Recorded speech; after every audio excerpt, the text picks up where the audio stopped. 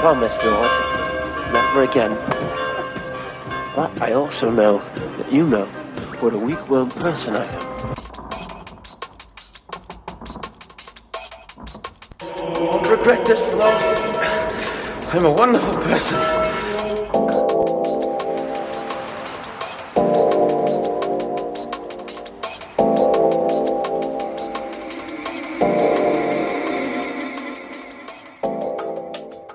Psalm 21. Lord, the King finds joy in your strength. How greatly he rejoices in your victory. You have given him his heart's desire and have not denied the request of his lips. For you meet him with rich blessings. You place a crown of pure gold on his head. He asked you for life, and you gave it to him. Length of days forever and ever. His glory is great through your victory. You confer majesty and splendor on him. You give him blessings forever. You cheer him with joy in your presence. For the King relies on the Lord. Through the faithful love of the Most High, he is not shaken. Your hand will capture all your enemies. Your right hand will seize those who hate you. You will make them burn like a fiery furnace. When you appear, the Lord will engulf them in his wrath, and fire will devour them. You will wipe their progeny from the earth and their offspring from the human race. Though they intend to harm you and devise a wicked plan, they will not prevail. Instead, you will put them to flight when you ready your bowstrings to shoot at them.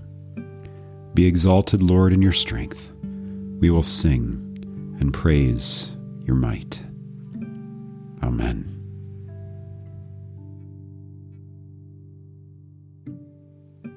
Our reading today comes from Ezekiel chapter 3, beginning at the 22nd verse.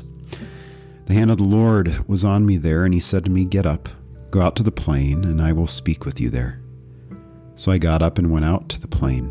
The Lord's glory was present there, like the glory I had seen by the Chebar Canal, and I fell face down. The Spirit entered me and set me on my feet. He spoke with me and said, "Go, shut yourself inside your house. As for you, son of man, they will put ropes on you and bind you with them, so you cannot go out among them. I'll make your tongue stick to the roof of your mouth, and you will be mute and unable to be a mediator for them, for they are a rebellious house. But when I speak with you, I will open your mouth, and you will say to them, 'This is what the Lord God says.' Let the one who listens listen, and let the one who refuses refuse, for they are a rebellious house." This is the word of the Lord. Thanks be to God. Well, this is our last portion of Ezekiel chapter 3, and you're probably saying, thank goodness. We've been in Ezekiel chapter 3 now for like a month. What the heck? We have we began it all with the speaking of the words and taking them to heart, and the distress over Ezekiel now having been sent to the people, and now it's time to start doing his stuff. And then him being told that he's going to be a watchman, and he's to look for danger. He's to find sin in a way. But then also the Lord sort of turns the tables on our whole human understanding to say that your own righteousness, your own ability, your own good works, the kingdom of God does not work like scales in which you do a whole bunch of good things and you just hope that they outweigh the bunch of bad things. That's not how it works. That sin is sin in the eyes of God. And now we have sort of the culmination of all of this to basically tell Ezekiel, all this stuff that I'm giving you to do, it's not going to go well, okay? But be prepared. I'm going to show you all these visions, all of this. I'm going to give you all of these sermons that you're going to be doing to try and explain to the people exactly what is going to be happening. And very few people are going to listen to you because they're going to think you're actually nuts. But it's okay. You are to speak my word when I speak through you. And so he begins here that it says the hand of the Lord was on me there. I like to think of it as in the grasp of the Lord, as though the Lord is holding him close, like a child, like a baby snug in his arms. But the hand of the Lord was on me there, and he said to me, "Get up, Go out to the plain, and I will speak with you there. And so he gets up and he goes out to the plain. The word is closer to valley, so somewhere between mountains. It's not on a mountaintop. You notice? It's not on some high place. In Israel, the high places were a big deal. That was where you were supposed to meet God. It was this notion of climbing up to God. My senior pastor pointed out to me during my sermon this last Sunday that these high places were almost a mimicry of the Tower of Babel. And if you remember that story, it was this goal that we had as human beings to try and go to war against God. We were building this tower to try and reach up to the heavens that we might lay siege to the heavens and kill God. Basically, make ourselves God, make ourselves higher and exalted. And here instead, what do we have this picture of? We have this picture of Ezekiel being taken down into a valley. Almost as though it's in mimicry of Psalm 23, going through the valley of the shadow of death, or the darkest valley, a place that is not high and raised up, a place that would make you feel as though you were not that close to God, and yet God takes him out into this valley. And you'll notice as we continue through Ezekiel, lots of things happen in valleys and in plains, not on hilltops. That it is that the exalted nature of God is one to where he finds us in our lowest of our lows. He finds us in the places, and he takes us to the places in which we can't exalt ourselves, so that he might exalt us. And that's almost what happens here, in which he goes out to the plain, and the glory of the Lord was present there, like the glory I had seen by the Kidron Canal, and I fell face down. That it's that same chariot, that same UFO, that same craziness that we had in the beginning in chapter 1. Well, Ezekiel sees the same thing, and he does the only thing he can do, which is he falls face down. He falls down in a position of worship. That's one of the biggest things that we need to discern too about the Christian life, about our life before God, is that worship is not something in which, well, I guess it can be dancing around and all that stuff. There is this sense of praise and arms lifted up and all these things.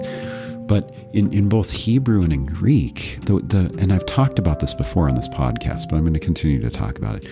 It is a humiliating position. It is a position in which you bow yourself completely to the ground in such a way that you can kiss the feet of the person in whom you are worshiping, to say that I am lower than you, you are higher than me. It's a place of humiliation, of humbleness, of humility.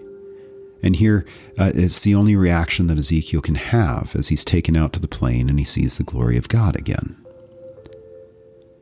But then God's Spirit enters him and sets me on my feet, he says, raises him up, lifts him up, raises him from that humble position that he might be exalted for this task that God has given him. It's a good lesson for us to learn, church, and for those who are pastors or thinking of being pastors or teachers within the church. To be a preacher, to be a teacher in the church, it always has to begin with humility. You cannot begin with pride. Some of the dangers that we fall into as pastors is we assume that you've shown up to church to listen to us. And so we have to be cool, and we have to be hip, and we have to be engaging, and we have to make sure that you love us. And so we'll do anything we can. And you see this within the megachurch movement in the U.S. and around the country, is that you have to have this personality up there. You have to have this dude who looks good in skinny jeans and a tight t-shirt and designer shoes, right? And can tell some good jokes and all those other things, instead of just being one who's been called on to proclaim the goodness of God, to proclaim the gospel to you, but also to convict you, to proclaim the law to you. Those two things working together. And so there is this necessity for us to understand that to go about our work as preachers, to go about our work as servants within the kingdom, it has to start it has to start with humility. It has to start with being in a position of both worship and as well as knowing that you are not cut out for this task. You in yourself are not some awesome person because you get the chance to speak or teach or preach. No, instead it is God who lifts you up, who raises you up to give you the work that is needed to be done. And it only comes by the Word and the Spirit of God through Christ and through the Holy Spirit. And so it is that he's raised up, and then God says a specific thing to him, gives him a specific task. He takes him away from the people and he says, go home, shut yourself in there and do not leave. Because I have a job for you, but I need to show you everything that you are going to be speaking of to the people. Most of the Jewish commentators will say that is what God is telling him. I'm going to shut you up in your house. I'm going to bind you so that you cannot proclaim anything until you have the full message to deliver.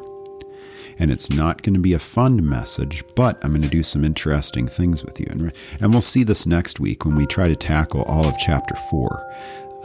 But another way to interpret this, though, besides God saying you need to be left within a position in which you need to learn and grow and understand the message before you can go out and preach it. There's a message there for us to be able to say that a preacher needs education, whether it is something that they do on their own, where maybe they've spent 30 years digging into the scriptures and reading and sitting at the feet of other pastors and preachers, and then finally God calls them into something and they're equipped to be able to go. That's part of our job as pastors, is to equip you for ministry.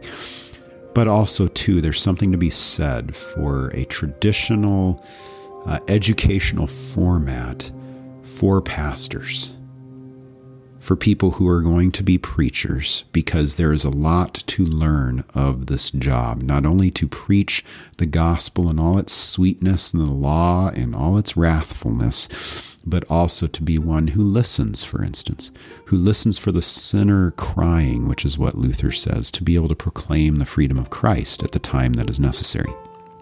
But also, another way to interpret this, though, is that he's going to come preaching a word that people are not going to like. And what does it say? It says that they're going to bind him, that they're going to tie him up. What does that speak to us?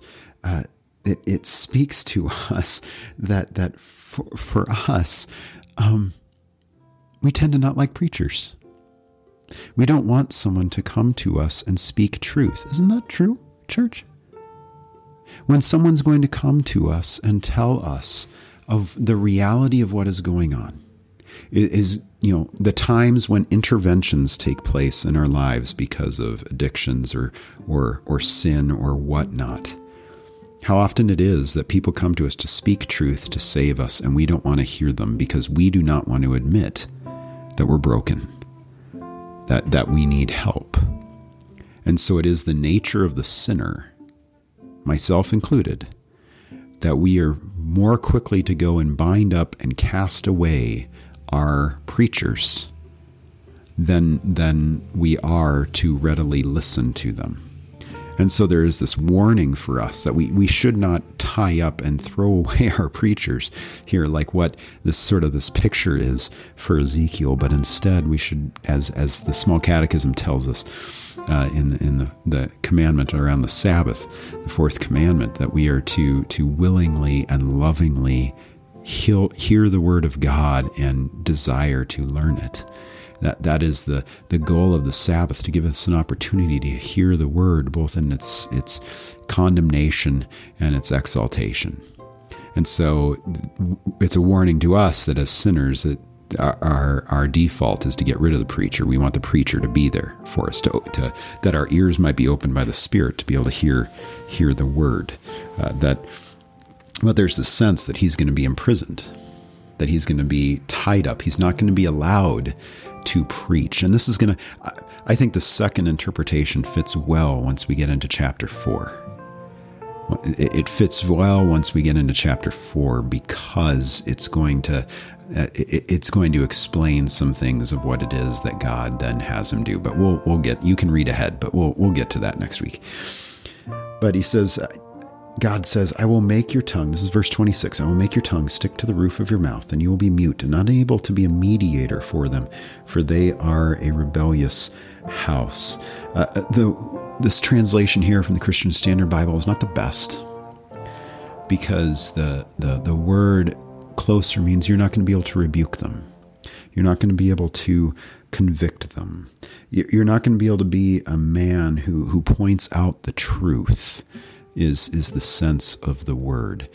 Mediator tends to be someone who is going to stand in the place between two parties, right? To try and help a good conclusion to come out.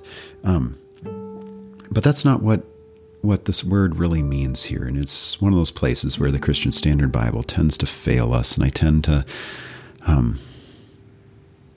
There's oftentimes that there's no perfect Bible translation out there. So I always write notes, and my Bible's full of notes and underlining and highlighting and circles and arrows and all these things.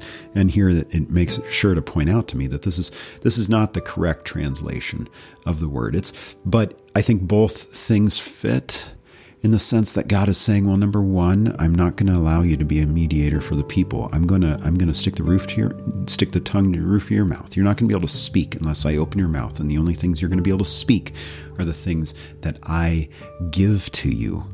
And so you're not going to be able to be one who's going to come to me and ask me to be lenient. Would be a way to interpret it if we want to think that this word actually means mediator.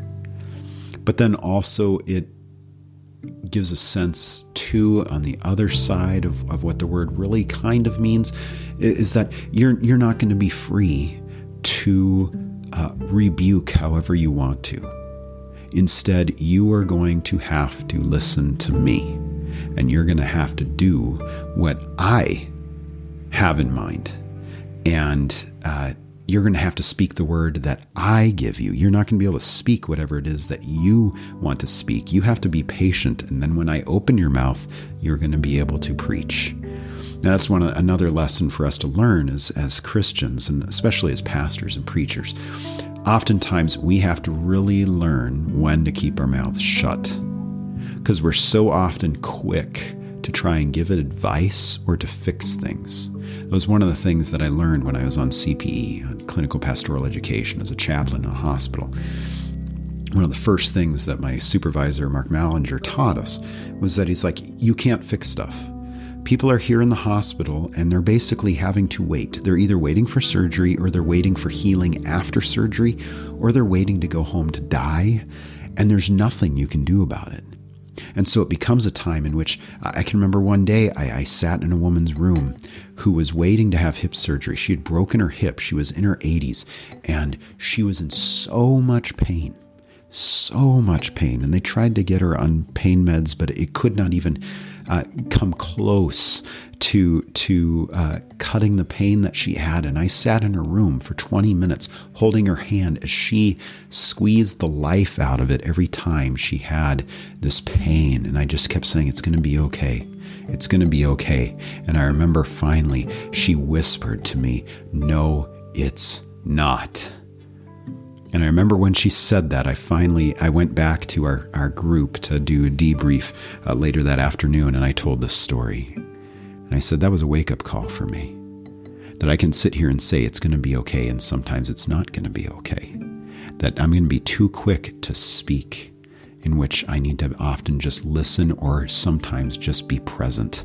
And a lot of Ezekiel's time here in these next few chapters is going to be him present as God speaks to him and shows him particular things. Because then he says that they're a rebellious house, so they're not going to listen. They're not going to do what you ask them to do, or if they do it, they're the ones that I've decided are going to listen. Because God says, but when I speak with you, I will open your mouth and you will say to them, this is what the Lord God says. Thus saith the Lord, as the word comes. Let the one who listens listen. That harkens back to Jesus when he says, those who with ears, let them hear. And let the one who refuses refuse, for they are a rebellious house. In other words, saying, don't try and do everything you can to get them to hear. Instead, be prepared for the fact that some people are going to reject you. And that's something else that we have to learn in the church, is that we do everything we can to speak to people of Christ, to speak to people of the church, to try and get them to come to church. But at the same time, at the end of the day, we need to be able to step back and just say, church is just not for some people. Some people have been hurt so bad by the church that they are ready to just step away, and we need to allow them to do that. But that doesn't mean we don't just keep asking, and eventually maybe they'll say yes. Otherwise, we commend everyone to the grace of God and pray that His Word and His Spirit would do their work. Well, this finishes up chapter 3 for us. We're going to be stepping into chapter 4 and Ezekiel becoming the embodiment of a parable, dramatizing his sermon in a particular way. And then we also get a recipe for bread that I don't think I would like to eat. But until we get to that chapter next week, I pray that things would go well with you this week. Please share this.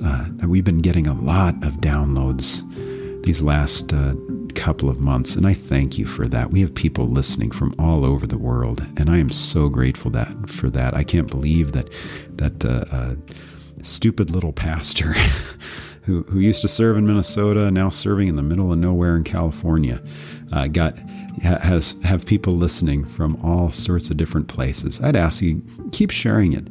Not because we want to be famous or anything, but we want to get this word out of the grace of God that comes to us, that it is that God works through us in our humiliated, humbled, sinful state to be His mouthpiece to proclaim the gospel of Jesus Christ that is freedom and mercy for sinners.